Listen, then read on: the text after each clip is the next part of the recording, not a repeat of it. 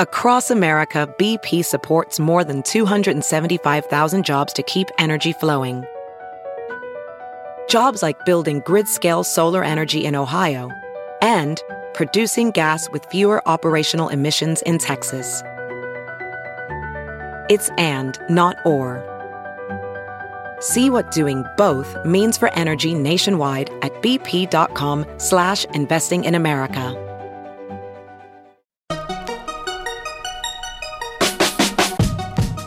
Welcome to the Tech Meme Ride Home for Friday, June 7th, 2019. I'm Brian McCullough. Today, now, you can't get Facebook on new Huawei phones. Barnes & Noble waves the white flag. Warner Media abandons that tier streaming plan idea. Walmart wants to deliver directly to your refrigerator. And the weekend long reads suggestions. Here's what you missed today in the world of tech. So the whole Huawei mess just keeps rolling on and on. Facebook is apparently no longer allowing pre-installation of its Facebook, WhatsApp, or Instagram apps on new Huawei phones. Quoting from Reuters, customers who already have Huawei phones will still be able to use its apps and receive updates, Facebook told Reuters. But new Huawei phones will no longer be able to have Facebook, WhatsApp, and Instagram apps pre-installed. Smartphone vendors often enter business deals to pre-install popular apps such as Facebook. Apps including Twitter and Booking.com also come pre-installed on Huawei phones in many markets. Twitter declined to comment, and Booking did not respond to a request. The move by Facebook dampens the sales outlook for Huawei, whose smartphone business became its biggest revenue generator last year, powered by strong growth in Europe and Asia, end quote. And, on top of that, sources are saying that Google is pushing the Trump administration to exempt it from a ban on exports to Huawei, warning that it could compromise national security. You'll recall that the first bombshell from weeks ago was the news that Huawei phones would lose access to supported versions of Android. In a little bit of pretzel logic, Google seems to be arguing that forking Android, which Huawei might have to do, into some sort of Frankenstein hybrid version would make phones across the globe more at risk to being hacked by China, not less. Quoting from The Verge, Step 1. Huawei forks Android, creating a version that no longer includes Google services.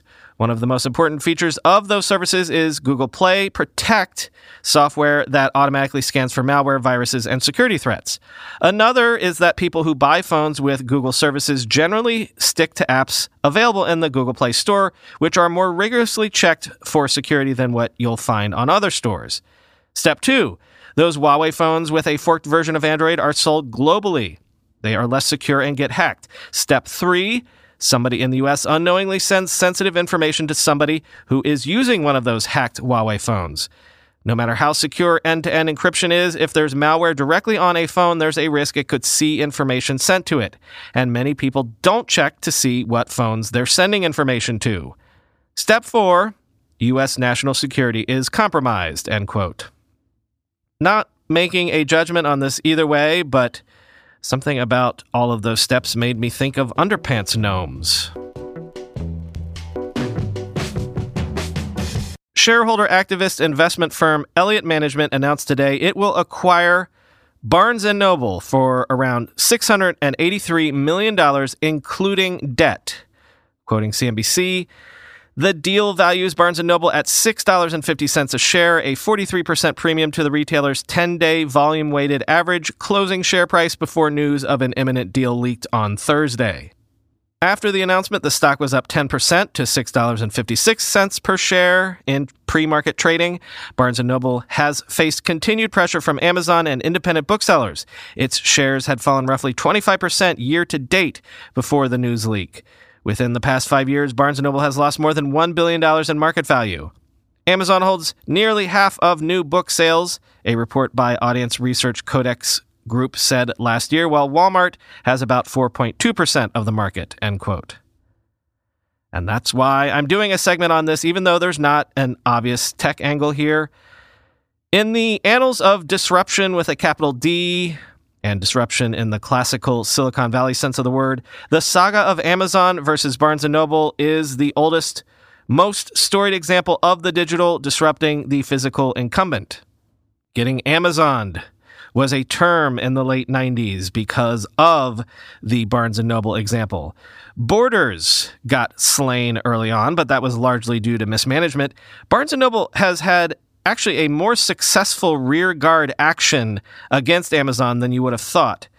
When I was researching the book, it surprised me to learn that Amazon didn't actually pass Barnes & Noble in total book sales until something like 2007, or maybe even later than that. And remember, it wasn't that long ago that Barnes & Noble was the big oligarch that people, at least in the book industry, feared was killing traditional incumbents. Go rewatch You've Got Mail, not only for the 90s nostalgia, but also for the reason that, Tom Hanks is supposed to be Barnes & Noble in that movie, the big bad. Anyway, this is a momentous event. Barnes & Noble is essentially throwing in the towel after a 25-year fight. They've not gone the way of Blockbuster Video yet. A couple of follow-ups related to previous segments. Ring, the smart doorbell from Amazon, which has an app that encourages people to be paranoid about crime in their neighborhood and seems to be happy to work with local police departments to create essentially a suburban surveillance regime, is using a video captured by one of its doorbell cameras in at least some recent Facebook ads. Quote, "In the video, the woman's face is clearly visible and there is no obvious criminal activity taking place. The Facebook post shows her passing between two cars. She pulls the door handle of one of the cars, but it is locked. The video freezes on a still of the woman's face from two different angles. Quote, if you recognize this woman, please contact the Mountain View Police Department. Please share with your neighbors," end quote. That's the text superimposed on the video. In a post alongside the video, Ring urges residents of Mountain View, California to contact the police department if they recognize her, end quote. So, aside from the fact that, in this country, presumption of innocence, etc., and that has to be an actor, right? If that's a real woman and she's ever identified, couldn't she sue Amazon for defamation or something? But also, let me quote Jason Kobler, quote, "Amazon and Ring are creating a persistent surveillance state where neighbors don't trust each other and profile each other. They do not care about privacy and don't even pretend to," end quote.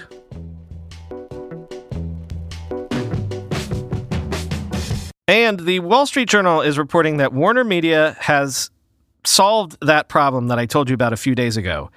They are apparently abandoning their plans for a 3-tiered streaming service and will likely package HBO, Cinemax, and the Warner Brothers back catalog all together into one delicious stew for around $16 to $17 a month, which is an interesting move for the reasons we discussed earlier. All of Disney for $7 a month. But here's another way to look at it, quoting the Journal. The new streaming service, which will debut in beta form later this year, essentially includes all of Warner Media's entertainment offerings and will feature its own new original content.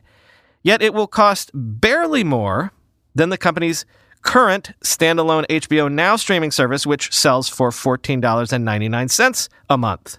Cinemax, meanwhile, can cost as much as $12.99 a month for cable customers, end quote. So then, wouldn't the smart move here be to just brand this new service as HBO or HBO Plus or something, right?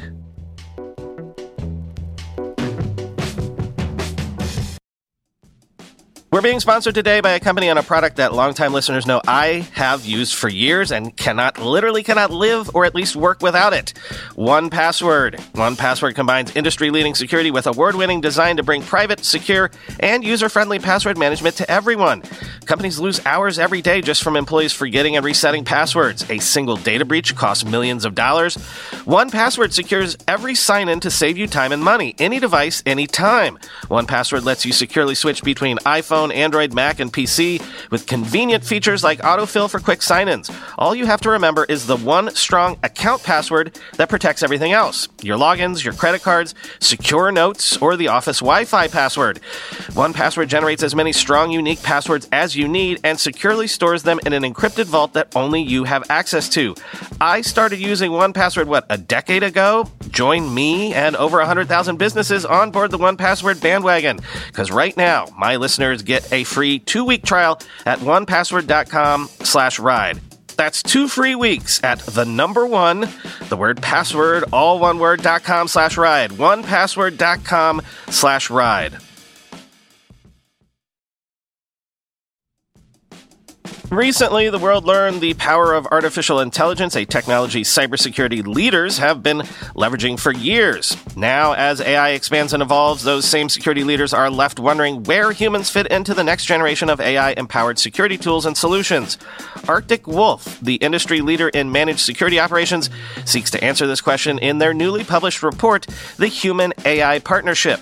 Access the insights of over 800 cybersecurity decision-makers in North America and the United Kingdom to better understand how organizations are weighing the benefits and risks of deploying AI tools.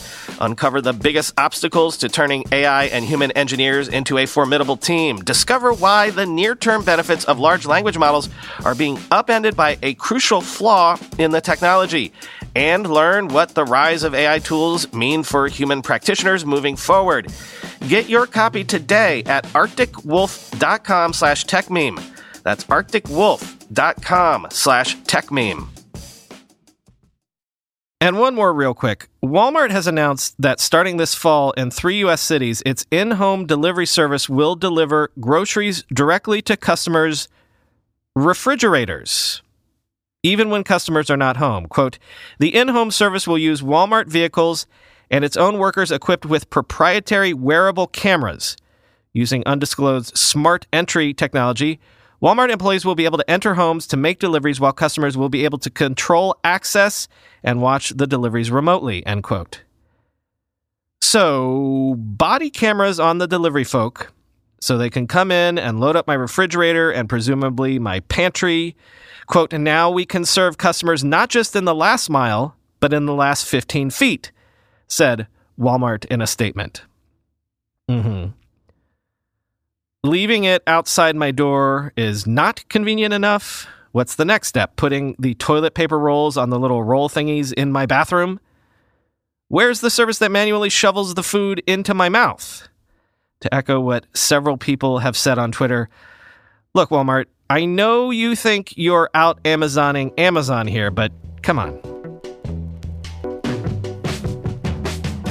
Time once again for the weekend long read suggestions. Let's start in crypto. One of the biggest mysteries in crypto, and frankly, one of the biggest mysteries in the whole world, full stop, is who is Satoshi Nakamoto, or who was the supposed creator of Bitcoin, who never revealed his true identity and then disappeared completely in 2011. Leaving, by the way, 1 million Bitcoins behind that he owned in a Bitcoin wallet. Who was he? Where did he go? Why did he go? Why did he leave what at the time of this writing would be around $8 billion worth of Bitcoin untouched? Because remember, in Bitcoin, people can see when you move your coins around. Those coins have remained in cold storage this entire time. Various theories about the identity of Satoshi pop up every now and then. But the most intriguing one I've seen in a while comes from investinblockchain.com, which leads with this, quote, Paul Solotshi, which is spelled Solotshi, which looks a lot like Satoshi. Paul Solotshi Calder Leroux, a 46-year-old criminal mastermind, is the creator of encryption software E4M and TrueCrypt, the cryptography encryption software Satoshi Nakamoto likely used to lock up his 1 million BTC, and author of an uncannily similar manifesto to the one in Bitcoin's white paper in 1998. But that's not all. Paul Solotshi Calder Leroux employs similar spelling and language in his writing style to that of Satoshi. He's interested in gambling. Bitcoin's initial code had a poker client included, and what's more, he's been in jail since 2012. That's probably the reason why his 1 million Bitcoin hasn't moved, end quote. Check that piece out if you like mysteries. After many years of false starts, there's been a lot of talk about how Latin America has finally become a hot market for tech startups. TechCrunch has a useful summary of why that may be, of the Latin American market in general, and the specific connection to Stanford University. Quote, back in 2010, when Adeyemi Ahau, Carlo Dapuzzo, and Juan de Antonio were students at Stanford's Graduate School of Business, they could not predict that they would be counted among the vanguard of investors and entrepreneurs transforming Latin America's startup economy. The three men are now at the center of a vast web of startups whose intersection can, in many cases, be traced back to the house on Josina Avenue, where Dapuzzo and D'Antonio lived and where Ahau spent most of his free time. It's the same dynamics as the PayPal Mafia, says Ahau. The new unicorn batches, which started in Colombia, Mexico, and Brazil, although they're all transnational, they all know each other, and literally they are all friends and all co-investors in each other's companies, and they all have links to Silicon Valley and, more importantly, to Stanford, end quote. You may have seen this piece making the rounds this week. Have you ever gotten a random airdrop message on your iPhone when you're out in public? The great Taylor Lorenz looks at how teens are using airdrop to get around things like school crackdowns on social media usage. In short, quote, once there's a critical mass of people around, usually enough so that it's not immediately clear who an airdrop came from, teens start dropping photos, memes, selfies, and more to every open iPhone around, end quote. Again, no one is better than Taylor at keeping an eye on the beat of what the kids are up to today and why. And did you know that Japan has much better technology than the U.S. when it comes to building buildings that can survive earthquakes? The technology is called base isolation, but TLDR, the U.S. generally doesn't build using base isolators as much as Japan does because buildings here are only expected to have a 50-year lifespan anyway. So the thinking is, chances are your building won't see an earthquake in its natural lifetime, and if it does, hey, just tear it down and build a new one. Disposable culture for the fail. Turns out that there is one prominent building that has used base isolators recently, Apple's new headquarters. You can even see pictures of the base isolators at work, 2 stories underground of the so-called spaceship HQ at Apple. Quoting the piece, one of the designers of the building was Johnny Ive, the man who was responsible for the look and feel of Apple products such as the iPhone and iPad. A native of Britain, Mr. Ive said he found the threat of earthquakes utterly alarming when he moved to California in the 1990s and was surprised by the Californian nonchalance towards them. Mr. Ive said he and Mr. Jobs never considered using a conventional foundation for the building. We would have seen it as utterly bizarre not to protect our investment, he said, end quote. And since this has been in the news so much over the past week, 2 different pieces, one from the Wall Street Journal and one from BuzzFeed, looking at the philosophical underpinnings of the current antitrust movement that is targeting tech. As BuzzFeed says, this is not your daddy's regulatory regime because the old frameworks of consumer harm and price inflation don't apply to tech. In short, the big tech platforms obviously have dominance in their given market sectors, but they thrive at offering tons of choices and conveniences for consumers, often for free. Read both pieces, but this is a good summation, and it's from the Journal piece. Quote, one common argument is that consumers are facing myriad harms, even as they now enjoy free services that used to cost money, like searching for information, using maps and getting directions, communicating with friends, and having goods shipped to their homes. Many economists say consumers do pay for all of these services, not with cash, but by providing the tech companies with valuable information about their personal lives, as well as shopping and search habits. Those companies, in turn, convert that data into big profits by selling it to advertisers and others. These economists say that in a more competitive market, the real free market price could be lower than it is. Consumers, they suggest, might be paid for that data. Quote, although accessing services for free may appear to be an attractive proposition, this zero price may in fact be too high, as consumers could be extracting greater value in return for their data, said a March report commissioned by the British government, end quote. Sounds familiar to things we've said on here. And finally, today, a piece by friend of the pod, Chris Mims, also in the Journal, about something that I've been reading quite a lot about recently. You know how national security experts increasingly fear that technology advances in things like AI are a zero-sum game? How the first country to any meaningful breakthroughs might have a leg up on others that could potentially block them from catching up? Well, what if I told you the possibility exists that any day now, someone will have the technology that will make it possible to break encryption, the encryption that underpins everything we do in modern life, from messaging to commerce to transactions. Quote, "The danger comes from an ultra-powerful and still experimental technology called quantum computing, which leverages the quantum properties of atoms to quickly compute problems that no conventional computer could crack. China has already launched the equivalent of a Manhattan Project in order to achieve this end, say experts, and companies like Google, Microsoft, and IBM are all pushing ahead with their own efforts to create quantum computers. Quantum computers, which are still in the very early stage, could revolutionize any number of real-world tasks, from researching new materials to picking the best route for delivery drivers. But right now, what many experts worry about is the problem of security. Quote, whoever gets to true quantum computing first will be able to negate all the encryption that we've ever done to date, Representative Will Hurd, Republican of Texas, has said. This is why China and Russia are hacking every system they can get into, including banking, healthcare, military, and intelligence, and downloading huge troves of data, added Representative Hurd. The information is currently indecipherable to them, but could become intelligible with quantum computers, end quote. Big if true, would kind of explain a lot of recent headlines, wouldn't it? Enjoy your weekend, everybody. Only one weekend bonus episode this week, coming out tomorrow. And it's what you probably are expecting. A debriefing, a full debriefing of WWDC. John Voorhees of Mac Stories helps me not only recap what we saw this week, but take the temperature of actual devs attending WWDC and see how they're feeling about what's been announced, and also pick up some of the bits and pieces that we probably didn't even get to talk about this week. See y'all on Monday.